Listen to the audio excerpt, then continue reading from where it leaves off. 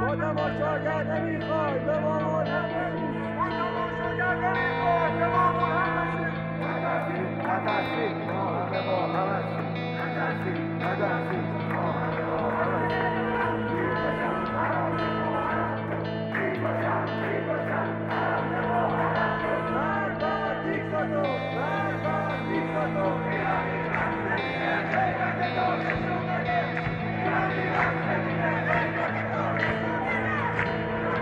اعتراض از سوی چند میلیون جمعیت در کشور راه افتاده است. مردم همیشه به طور دائم هیاهو درست میکنن یا اولین فرزند چی اندازی میکنن غلط هم میکنن اگر بخوان بکنن. مرجان چه هفته پرخبری داشتیم. هم خبرهای ناراحت کننده بود، هم توش خبرهای امیدوار کننده. مثلا خبر خوب این که اخراج جمهوری اسلامی از کمیسیون زنان یا قضیه کفالت سیاسی، اینا همشون خبرهای خوبی هن که اومدن. خیلی ناراحتم اینو میگم. ما این برنامه رو داریم ضبط میکنیم قبل از اینکه پخش بشه. آخرین اعدام مجید رضا رهنورد بوده، ولی تا اون موقع امیدوارم این اسم آخرین مونده باشه و اسم جدیدی رو نشنویم. رویایی دارم، رویای آزادی. اینجا میگم با مرجان MJ ماخی دور هم میشینیم و از هر چیزی میگیم و میشنویم. هر پنجشنبه از رادیو رنگین کمان. رویایی دارم از جنس بیداری. تو درباره کفالت سیاسی میدونی؟ ببین یه ذره اومدم شروع کردم در موردش خوندن که اصلا میخواستم بدونم که چه کاری میشه انجام داد. اگه مثلا افرادی رو میشناسیم که توی کار دستگاه قضایی یا مثلا حقوقی کشورهای دیگه هستن، میشه ازشون کمک خواست؟ از هر کسی آیا میشه کمک خواست یا نه باید شخص خاصی باشه و اینا؟ داشتم برای همین تلاش میکردم که بفهمم چجوریه، چی کار میشه کرد، چون ممکنه که ما یه سری افراد داشته باشیم که حالا خودمون میشناسیم ازشون بخوایم یه کاری انجام بدن، یا ممکنه بخوایم از کسانی که توی پارلمان‌های سیاسی کشورهای دیگه بخوان یه کاری برای بچه‌های ایران انجام بدن. برای همین هی شروع کردم خوندن، هی شروع کردم نگاه کردن، چک کردن اصلا از کجا در اومده این موضوع، چه اتفاقی واسش افتاده. فکر کنم تو هم اتفاقا داشتی دنبالش میگشتی. اون چیزی که من نگاه کردم این قانون رو اولین بار از پارلمان آلمان سال 2003 شروع شده، این قانون تصویب شده. خلاصه این کفالت سیاسی به این شکل میشه کسایی که حالا تو هر کشوری هستن، مثلا این فکر کنم برای کشور ما خیلی به درد میخوره که حکومت خیلی دیکتاتوری داره، اگر حالا به جرم مسائل سیاسی اجتماعی دستگیر میشن، کسایی خارج از دولت اون کشور از خارج میتونن که کفالت و یا اسپانسری اون شخص رو به عهده بگیرن و اینکه حالا مدافعشون بشن. فکر میکنم مثلا مثل یک وکیل خارج از کشور میتونن که بررسی کنن تمام اون پروسه اداری که حالا به ناحق حکم براش ایجاد نشه، حکم حالا اعدام، زندان، هرچی هست. آره خب مثلا یکی از بزرگترین اتفاقایی که میفته یعنی این که انقدر صدای مردم ایران رسیده به گوش همه که همه کسانی که برای حقوق بشر دارن تلاش میکنن میخوان با تمام وجودشون میخوان که اسمشون بیاد وسط، موقعیت زندگیشون، شغلیشون و موقعیت اجتماعیشون بیاد وسط و بتونن کمک بکنن به بچه‌هایی که الان واقعا یک قدمی جنایت هایی هستن که جمهوری اسلامی داره انجام میده و هر آن مثل آخرین اعدامی که الان در حال حاضر انجام شده مجید رضا رهنورد بوده، کسی که الان خیلی نزدیک به این که دوباره جمهوری کثافت آخوندی اسلامی بخواد اعدامش بکنه. مهدی کرمیه که الان دارن همه تلاش میکنن که واسش یه کاری بکنن. بارون اومد و یادم داد سوسورت بیشتره، ممکنه هر دفعه اونجوری که میخواستی پیش نره، خاطر هم داره خوابو میگیره ازم، دوری و من دیگه ته دنیا قلبت نوک قله قوه من که تو زندگی نیشکی نیست. چه دروغی دارم بگم آخه این همه دوری نواسه تو خوبه من. اتفاقا امروز داشتم با آرشا صحبت میکردم، داشتم بهش میگفتم که اگه نگاه کنیم میبینیم که یه سری اتفاقات داره میفته که ما تا به حال توی سابقه تاریخی، یعنی میشه گفتش که جامعه بین الملل نداشتیم و حتی توی خود سابقه تاریخی ایران نداشتیم.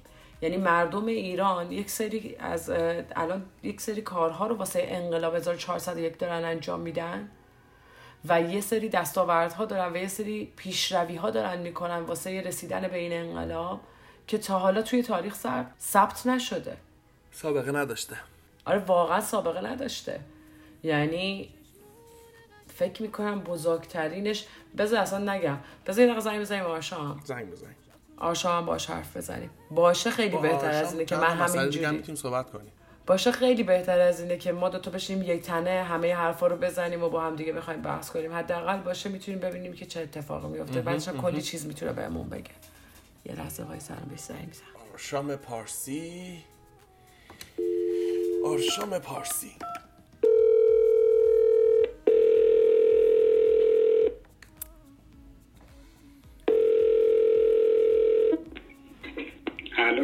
الو سلام علیکم. سلام جناب پارسی. سلام، خوب هستی شما؟ چطوری آرشا جان، خوبی؟ قربانت. تو گریه کردی یا رفتی تظاهرات؟ سرخک گرفته. نگه آنفاوان چیز بلوغمه. جوششو نمیبینی؟ آره نه تظاهرات دیگه یکی دو روز تاثیر میذاره. خوب هستی؟ چه خبر؟ مرجان زنگ زدیم که یه سری سوالای تخصصی فنی ازت بپرسیم. یه بحث جدی داشتیم می‌کردیم. در کنار اینکه تو بحث شوخی و خنده و فانم بهت زنگ میزنیم، یکی از بحثایی که هر وقت که پیش میاد بحثای جدی تخصصی باشه به ذهنمون میرسه که بهت زنگ بزنیم سوالامون ازت بپرسیم. مرجان می‌خوای سوالاتو بپرسی؟ ببین واقعیت اینه که بیشتر از اینکه سوال باشه حتی با هم حرف زدیم، یه سری کوچولو با هم دیگه گفتیم. این بود که در مورد کفالت سیاسی امروز حرف زدیم که مثلا چه تأثیری داره، چی کار میکنه. چون خیلی از آدم‌هایی که دارن الان میشنون یا بیش از حد خوشحالن و هیجان زدن، فکر میکنن که و واقعیت راحت بگم وقتی که خیلی بیش از حد انتظار داری بعد یهو اتفاقی بیفته که تو این انتظار تو بزنه زمین، اصلا خورد میشی، یعنی امیدت ناامید میشه علنا. در این حال یه سری ها کاملا بهش ناامیدن و میگن نه هیچ اتفاقی نمیفته. ولی اصل قضیه اینه که اصلا قراره چه اتفاقی بیفته با کفالت سیاسی؟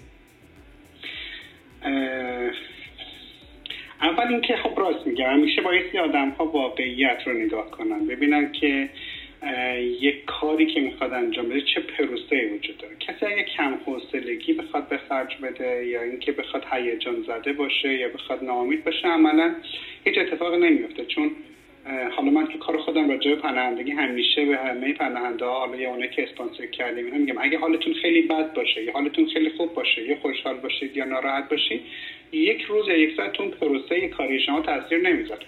اینم همینطور. یک سری چیزها مثلا انقلاب، تظاهرات‌ها، جنبش‌های اجتماعی، این یک پروسه خاص خودش رو داره و اگه حالا همه یه دفعه هیجان زده بشن یا همه ناامید بشن یا اینکه هر کاری بکنن، تأثیری توی اون روند نمیذاره. میتونه تأثیر منفی بذاره ولی خب معمولاً بایستی اون سیر طبیعی و خودجوش خودش رو طی بکنه. راجع به این کفالت امروز صحبت کردیم راجبش دیگه. این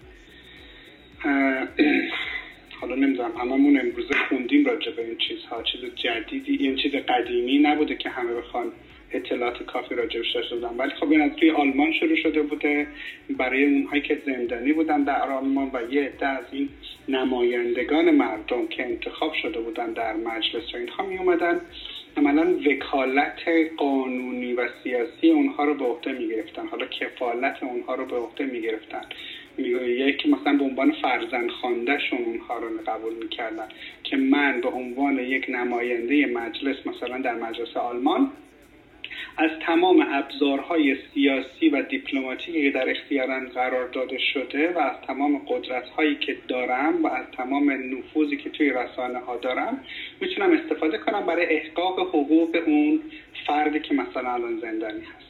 و الان برای توی این جنبش ایران و انقلاب 1401 که شروع شده و خب متاسفانه خیلی ها دستگیر شدن، در معرض مجازات‌های غیر انسانی قرار گرفتن. نمایندگان مجلس آلمان اولا اومدن این کار رو انجام دادن و اتفاقا من داشتم مصاحبه اون کسی که این کار رو هم شروع کرده بود میخوندم، از روز اول اونم نمیدونست که آیا چه روش هایی داره و خب سریع تا یه زمان خیلی کمی مشاوره های زیادی گرفتن که دیدن که بله میتونن این کار انجام بدن. خب بقیه کشورها هم به اون تبعیت اونها از این کار انجام دادن، مثلا مجلس سوئد، اتریش، فرانسه و غیره و ذالک. حالا بعضی فکر میکنن که الان یه اتفاق خیلی بزرگ ممکنه بیفته، بعضی فکر میکنن اصلا هیچ اتفاقی قرار نیست بیفته، ولی بایستی واقع بینانه به این نگاه کنیم. این چه چیزی هست؟ یه عده آدم در ایران به صورت ناحق توسط یک رژیم دیکتاتوری که حاضر هست هر کار رو انجام بده برای بقای خودش دستگیر شدن و به زندان شدن و در معرض مجازات قرار دارن، بهشون تجاوز شده، تعدی شده، مورد شکنجه قرار گرفتن، اعترافات اجباری داشتن، بنده خدا تا با دست شکسته‌ای که در اثر اون ضرب و جرح و شکنجه و اینها بوده تا اعدام شده. و در حالت عادی اگر که این اتفاق نمیافتاد جمهوری اسلامی کار خودش ادامه میداد، ولی الان در نمایندگانی که در مجلس‌های اروپایی هستند، در کشور اروپایی میان و میگن که ما میخوایم کفالت سیاسی اینها رو انجام بدیم. فرق نداره اینا زندانیان توی آلمان نیستن، اینا توی یک کشور دیگه زندان هستن، ولی ما از تمام ابزارهای قانونی خودمون که داریم استفاده میکنیم برای دفاع از اونها.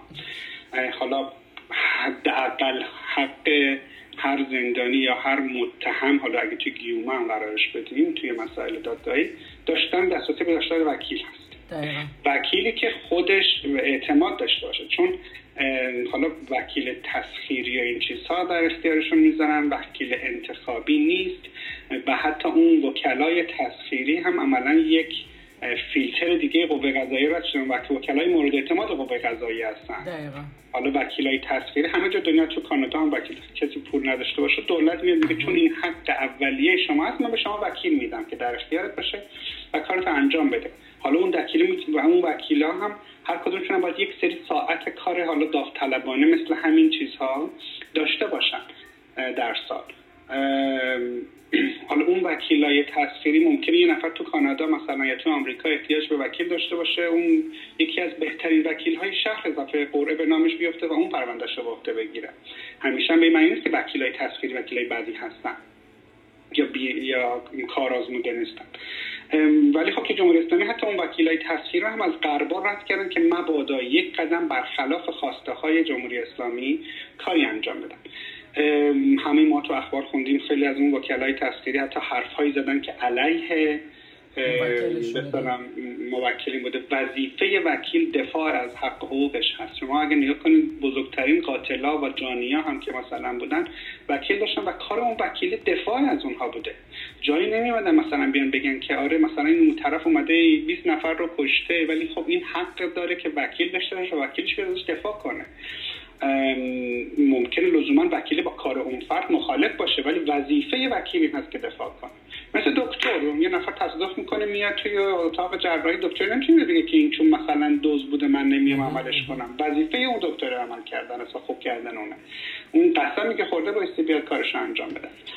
الان اینها وکیل ندارن، وکیل انتخابی ندارن. مهمترین چیز این هست که آدم با دکتر خودش با وکیل خودش راحت باشه و بتونه حرف بزنه و مطمئن باشه که این از حقوقش دفاع میکنه، که این چیز نه تنها وجود نداره بلکه اون وکلایی که بهشون میدن عملاً بر علیه طرف کار میکنن، جواب تلفنشون رو نمیدن، پیگیری نمیکنن، توصیه‌های اشتباه میکنن. و الان در خارج از ایران کسی که این معذورات رو نداره میگم از تمام قدرت قانونی خودم استفاده میکنم که مطمئن باشم شما وکیل داری، مجازاتت به حق باشه، اتهامات درست باشه، الکی برات داستان سازی نکنن و اگه خدای نکرده اتفاقی بیفته و فرد بر حرف یعنی بر حالا بازم آدم به قول قدیمی میگه زبونم لال ان شاء الله اتفاقا نیفته اعدام بشه، اون نماینده مجلس اون کشور اروپایی که کفالت این رو داشته از نظر قانونی میتونه تو مجلس خودشون بیاد یک لایحه ارائه بکنه. تو وکلای مجلس، نماینده مجلس لایحه ارائه میکنه، برای تصویب لایحه ارائه میکنه که برای مثلا حالا محکومیت‌های بیشتر جمهوری اسلامی، تحریم ها باشه یا هر چیز دیگه باشه، ما مجلس اون کشور تصویب میکنه.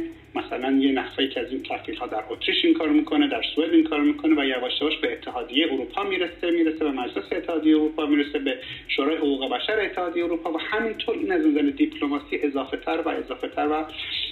تر میشه. تأثیر اگه جواب الله من همیشه توضیح هم طولانی میشه ببخشید، اگر تأثیر کوتاه مدت نداشته باشه که ما بگیم مثلا الان یه نفر محکوم به اعدام شده فردا جلوشو بگیرید، ممکنه نتونه، ولی تأثیر طولانی مدت و دیپلماسی داره. همونطوری که همه ما میدونیم معمولا این اتفاق برای هیچ کشور دیگه‌ای نیفتاده و الان برای ایران این اتفاق افتاده. این رو بایستی به فال نیک گرفت. هر اتفاقی، هر کاری، حتی کوچیک و به نظر خود ما کم اهمیت، وقتی که در کنار همدیگه قرار بگیرن مهم و بزرگ و با اهمیت میشه.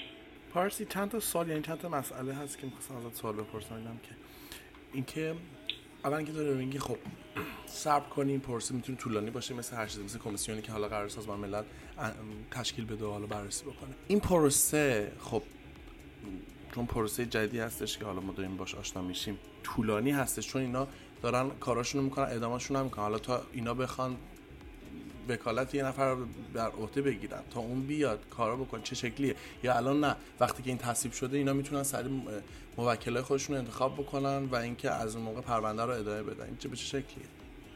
نه اینا نیکنید وقتی که راجع به کشورها و ارتباط کشورها با هم دیگه حرف میزنیم، پس در دنیای سیاست داریم حرف میزنیم و دیپلماسی ممکنه با زندگی روزمره ما فرق داشته باشه. هر چیزی تو در عالم سیاست و دیپلماسی میتونه معانی متفاوتی داشته باشه.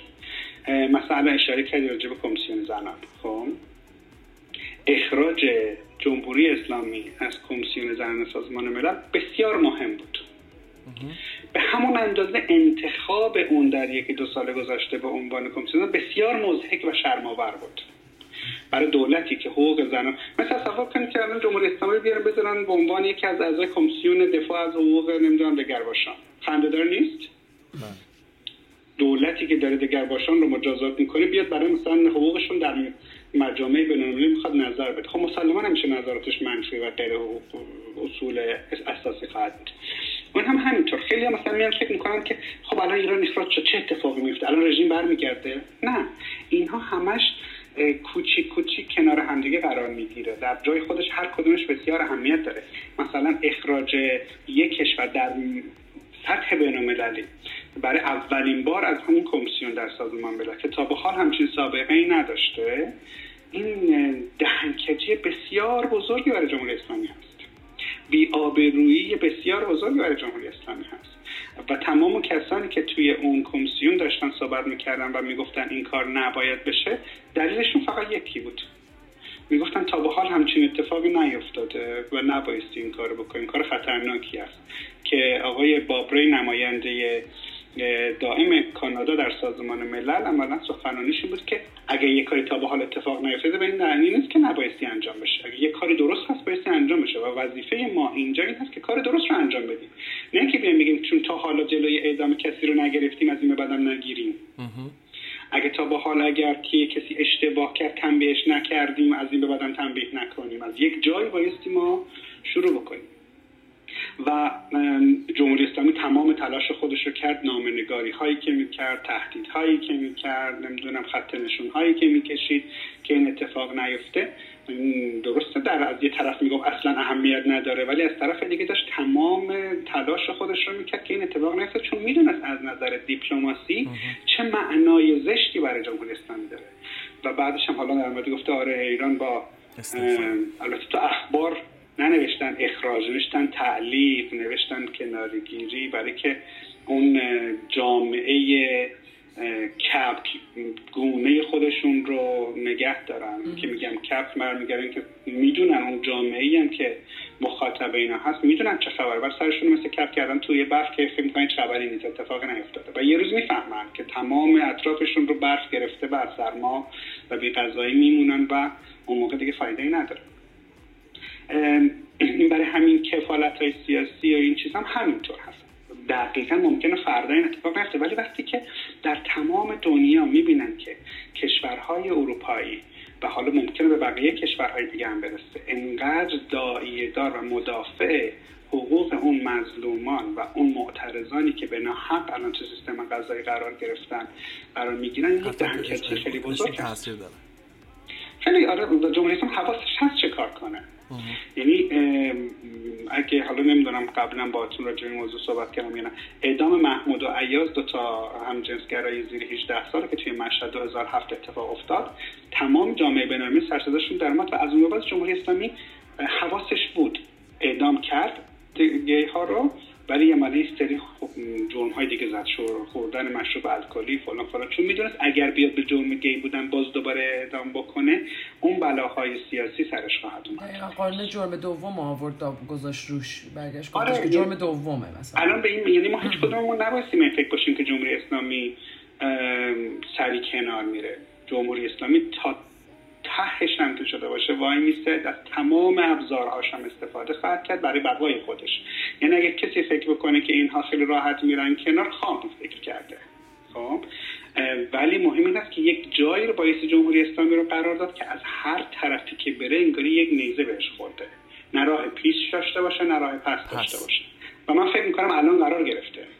یعنی الان هر کاری بکنه، کسی رو بازداشت کنه، کسی رو مجازات کنه، به ضررش هست. بازداشت و مجازات نکنه، باز به ضررش هست. نادیده بگیره، به ضررش هست. توجه بکنه، به ضررش هست. هر حرفی به بیانیه بده، کسی حرفش رو باور نمیکنه، به ضررش هست. بیانیه نده، خب اون طرف پیروز خواهد شد.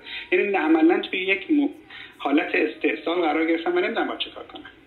و این دستگیری ها و اعدام و این چیزها عملاً برای ترس مردم هست. ولی وقتی که آب از سر گذشت، چه یک وجه چه 100 وجه. مردم زمانی که آگاه شدن و ترسشون ریخته شد و پاشون به خیابون گذاشته شد، عملا برگردوندنش خیلی سخت. الان 4 ماه شده، هیچ وقت توی جمهوری اسلامی همچین سابقه‌ای وجود نداشت که 4 ماه مردم بیرون باشن. آره ممکنه بعضی هم میگن نه الان یه ذره آرومتر شده دیگه تو خیابون نیستن. هیچ توقعی نیست هر روز مردم تو خیابون باشن. شما به همین سابقه انقلاب جمهوری اسلامی هم که نگاه کنید، از 42 شروع شد، 57 تموم شد، سالها طول کشید. بله الان خیلی از تحلیلگران هم میگن که انقلاب ایران هم از چندین سال پیش شروع شده. اصلا من معتقدم انقلاب جدید ما از همون فردای 22 بهمن شروع شد. خب ولی عملا الان سیر صعودی خودش رو به عهده گرفته، یعنی به شکل گرفته و پیشرویش خیلی زیادتر از گذشته است. و خب خبرهایی که متاسفانه و صد متاسفانه این اخبار بعد، این اتفاقات بعد مثل اعدام ها، خودکشی هایی که بعضی که حتی آزاد میشن حالا به هر دلایلی و اون به اصطلاح آدم نمیدونه واقعا چه اسمی روش بذاره، حتی رفتار حیوانی هم نمیتونه اسم بذاره، چون واقعا حیونا هم این کارو نمیکنن. حیونا ممکنه شیر به یک گله حمله بکنه، یه نفر رو بگیره، به محضی که سیر شد ول میکنه میره دیگه، 4 تا گوسفندم میاد کنارش دیگه سراغشون نمیره. ولی جمهوری اسلامی حتی این خوی حیوانی هم حتی نداره و واقعا کلمات قاصر هستن برای توصیف کردنشون، ولی حاضر نیست که این کلمات قبل بشینه و اتفاقات بدتری ممکنه بیفته، آدم‌های بیشتری ممکن هست جونشون رو از دست بدن. ما تمام امیدمون باید این باشه که هزینه‌ها و این چیزها رو کمتر و کمتر بکنیم، حالا با اطلاع رسانی، با مشارکت، با پیگیری‌های حقوقی که امروز مردم در داخل ایران و خارج از ایران به شدت دارن انجام میدن. و حالا جمله آخرمو قبل از که حالا اگه سوال بعدی داری بپرسی، همیشه جمهوری اسلامی سعی کرده دعوایی بندازه بین ایرانیان خارج نشین و ایرانیان داخل نشین که اونها میگفتن شما خارجید حرف نزنید صدا ندید، اینا میگفتن شما ایرانید نمیفهمید حرف نزنید.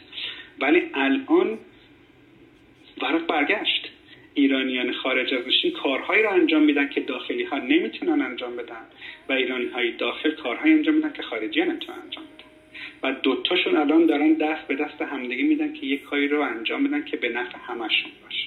ایرانیایی که خارج از کشور هستن جلوی پارلمان ها اعتصاب میکنن، تظاهرات میکنن. الان یه عده زیادی ایرانی هستن توی اتاوا جلوی پارلمان توی برف و سرما نشستن، بس نشستن. دولت ها عملا وقتی که اینها رو میبینن میگن خب بایستی عکس العمل نشون بدیم. چون اگر مثلا دولت کانادا به این آدم هایی که توی درمایی نمیدونم منفی 10-15 درجه نشستن عکس العمل نشون نده، سوال ازش میشه که چرا اینا رو نادیده گرفتی؟ پس مسلما عکس العمل نشون داده میشه. مسلما این عکس العملش به وزرای خارجه میرسه، به تحریم ها میرسه، به اون پیشنویسای قدنامه‌های تنبیهی توی مجامع بین‌المللی میرسه. از اون برم ایرانیایی که توی ایران هستن تو خیابون هستن، شعار میدن، دیوار نویسی میکنن و غیره و غیره و همه عملاً دست راست و چپ کنار همدیگه خواهد اومد تا بتونه یک کاری رو انجام بده. سخت هراسیده ای از دل یک رنگ ما، شرح شجاعت بخوان از خط آهنگ ما، ایزد چنگی به ننگ تکیه به آرنگ ما، شیشه در آورده ای تا شکنی سنگ ما. با ما در تماس باشین و نظراتتون رو حتما برای ما بفرستید. شناسه ما در تلگرام @رادیو رنگین کمان و شماره واتساپ و وایبرمون هم هست 2044 77 25 891 667. میتونید به پیامگیر تلفنی ما توی ایالات متحده هم تلفن کنید. شماره پیامگیر صوتی ما 201 818 649 9406 یا از طریق اسکایپ با شناسه رادیو رنگین کمان با ما تماس بگیرید یا صدای خودتون رو ضبط کنید و برای ما به آدرس رادیو رنگین کمان @gmail.com ایمیل کنید. هشتگمون هم که یادتون هست، هشتگ ما رنگین کمانیم، همشان به هم چسبیده. آبشار خون به محصاب نیکا، به خشم و خون نگر، به آبان از کشت لال گون نگر. یکی از استوریایی که الان داره توی اینستاگرام شیر میشه و به اشتراک گذاشته میشه در مورد صحبت‌های کلمانتین اوتانه، نماینده پارلمان فرانسه که الان کفیل سیاسی محمد مهدی کرمیه و اولش هم داشتیم با MJ حسن حرف میزدیم که اصلا اومده دقیقاً جمله گذاشته که فرانسه باید با استفاده از تمام امکاناتی که داره فوراً بتونه موجب توقف اعدام مخالفای جمهوری اسلامی بشه. جالبه یه نفر اومده بود از کسایی که یعنی زیر مثلا حالا توی اون استوریای انگلیسی که میذاریم که به گوش بقیه برسه، حالا استوریای فارسی که خودمون خبردار میشیم، ولی یکی از کارهایی که ایرانیای خارج از کشور دارن میکنن اینه که این استوریا رو به صورت انگلیسی بذارن یا اگه پلتفرمی دارن اطلاع بدن.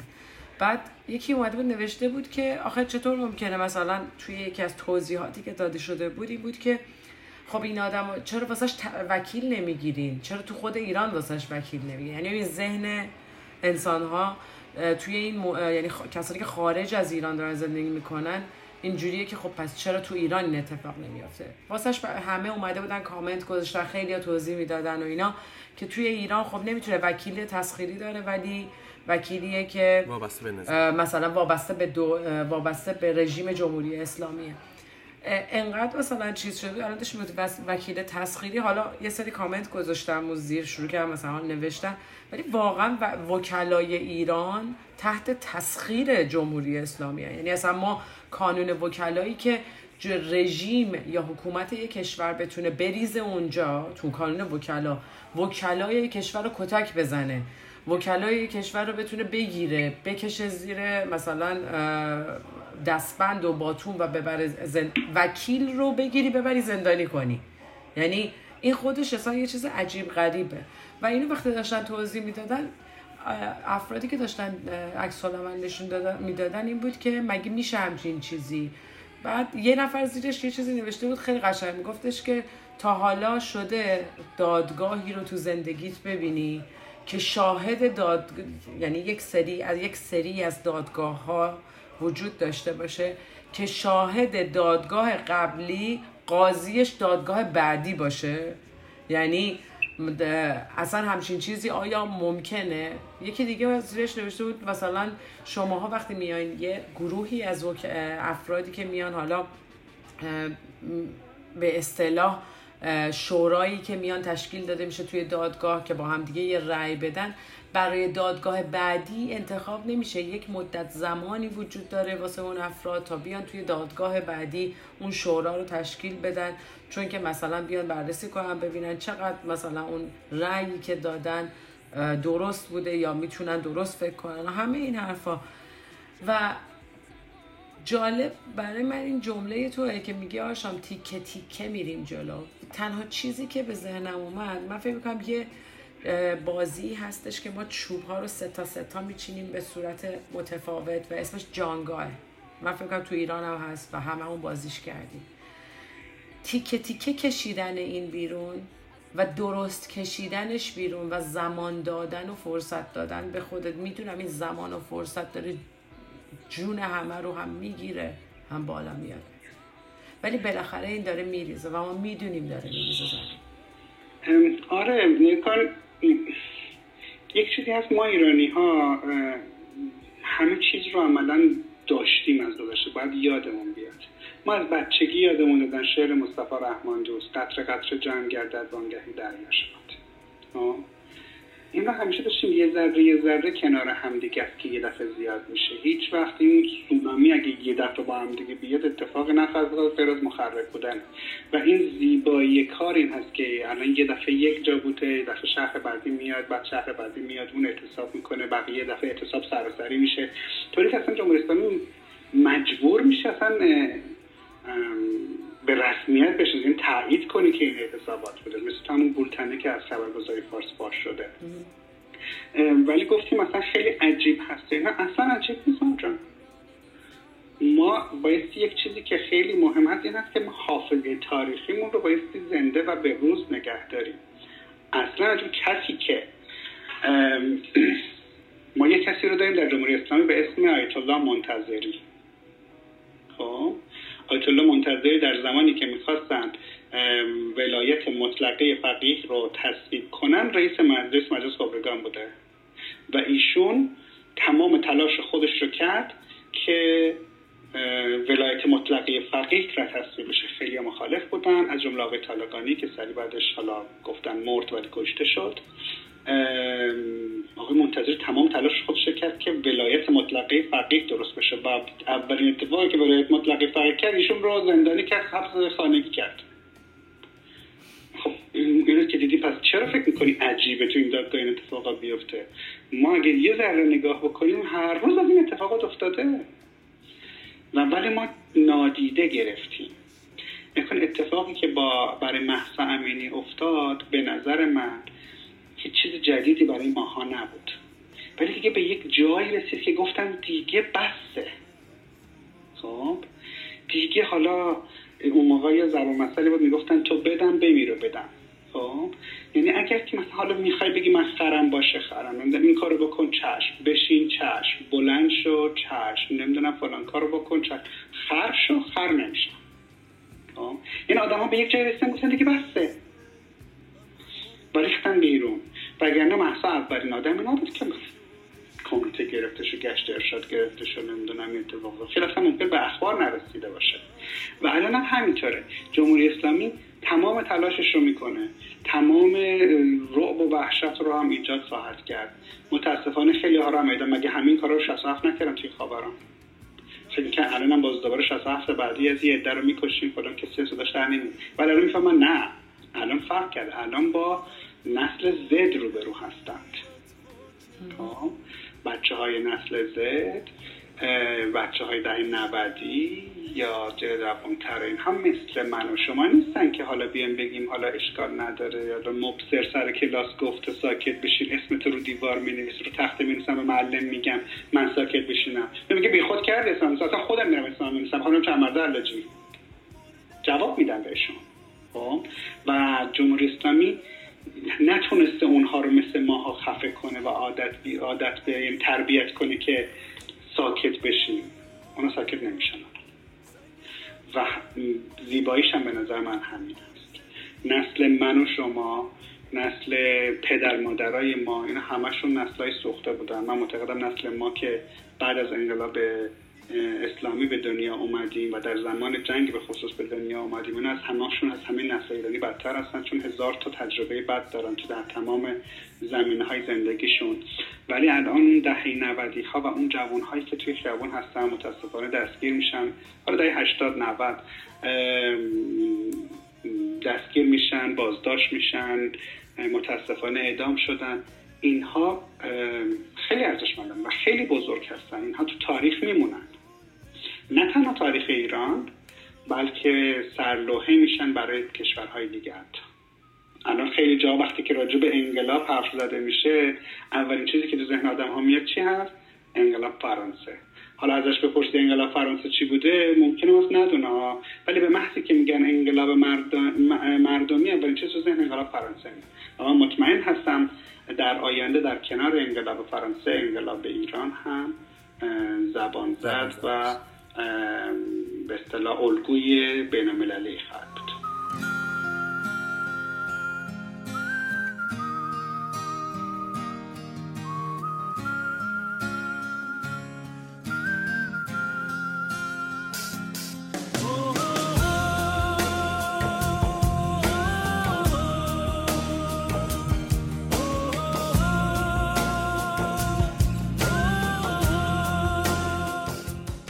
پارسی، یه سوال برام پیش اومد برای این کفالت سیاسی که توضیح دادی. میخوام ببینم که این کفالت سیاسی که حالا تصویب شده از الان، برای کسایی که از الان به بعد حالا میخوان توی دادگاه قرار بگیرن، یا اینکه حکمشون یا هر چیزی که صادر بشه، یا اینکه نه کسایی که قبلا هم حکمشون صادر شده و اعدام شدن مثل مجید رضا رهنورد، مثل بقیه دوستان، میتونن که بازم فرقی نداره. بازم فرقی نداره اینجایی. نکن الان اونهایی که اعدام شدن عملا مستنداتی وجود داره از اعدام اونها که این نماینده های مجلس میتونن استفاده کنن و به اون استناد کنن. برای آینده هم همینطوره. از یک جای شروع شده، خب ممکنه اصلا ما به سبق نشه، نتونن بیان حالا وکالت اون شخصی که اعدام شده رو هم نمیتونن کار بکنن، ولی میتونن وکالت خانواده اونها رو به اختیار بگیرن.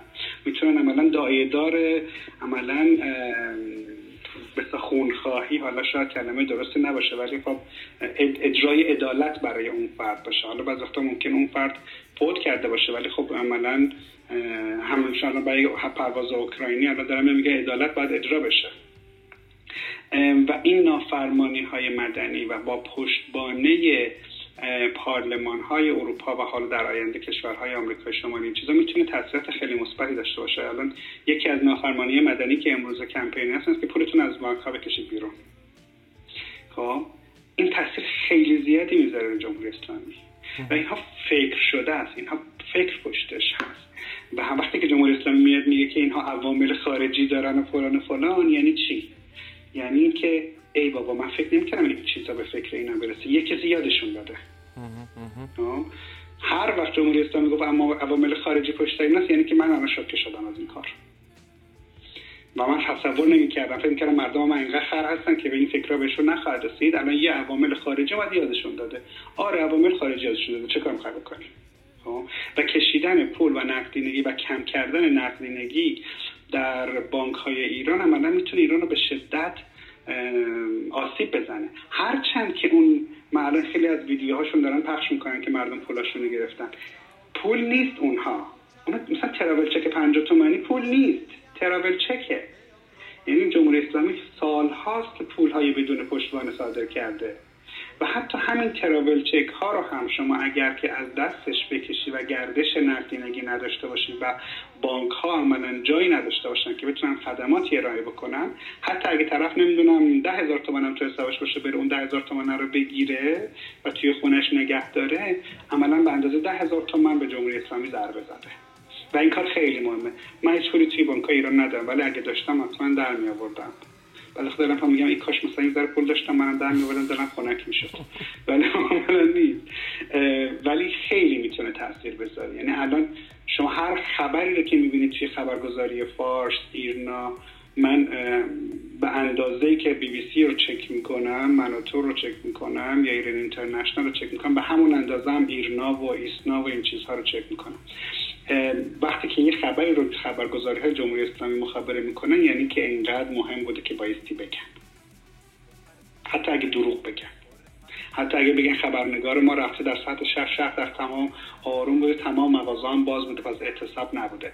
یعنی اینکه این یک ترسی وجود داره و مجبور شدن بیان اون رو دروغ بگن که آبروی خودشون حفظ بکنن. مثلا یه چیز دیگه که حالا مهم هست، پرداخت نکردن قبض آب و برق و گاز و فلان این هست. اونم خیلی مهمه. یعنی هر جایی که به جمهوری اسلامی پول داده میشه که بتونه اون پولها رو صرف لبنان و این برای اون برای این چیزها بکنه، برای خودش اعتبار بگیره، یا اینکه فکر کنه یه عده دور برش هستن و پول بده به اون افراد خائنی که بلند میشن میان توی ایران و آدم‌ها رو کتک میزنن و اصلا نمیفهمن چی به چی هست، مزدور هستن، باید این پول به جمهوری اسلامی نداد که اون مزدورها رو بیارن. اتفاقا درباره همین موضوع چند وقت پیش یک مأمور شرکت برق رفته بود با یک کنترل، حالا تصویر خودش رو نشون نمیداد منطقاً، ولی توضیح میداد اتفاق خاصی نمیافته، شما پولو ندین، دوباره یه ماه دیگه قبض میاد، دوباره ندین، دوباره یه نفر دیگه با آبربانک میاد در خونتون میگه که این پول رو الان بکشین، بگین ندارم من هفته بعد میارم، دوباره اون شخص هفته بعد میاد دوباره بگین ندارم، هی این ادامه دار میشه، چیزی نمیشه که بخواد قدش کنه. نهایت هم خانمایشات بنیانگذار جمهوری اسلامی بوده تو به شهر که پول قابل آب و برق مجانیه. لعنت الله. گوش کنیم به حرفی، به یه حرفشون گوش کنیم دیگه.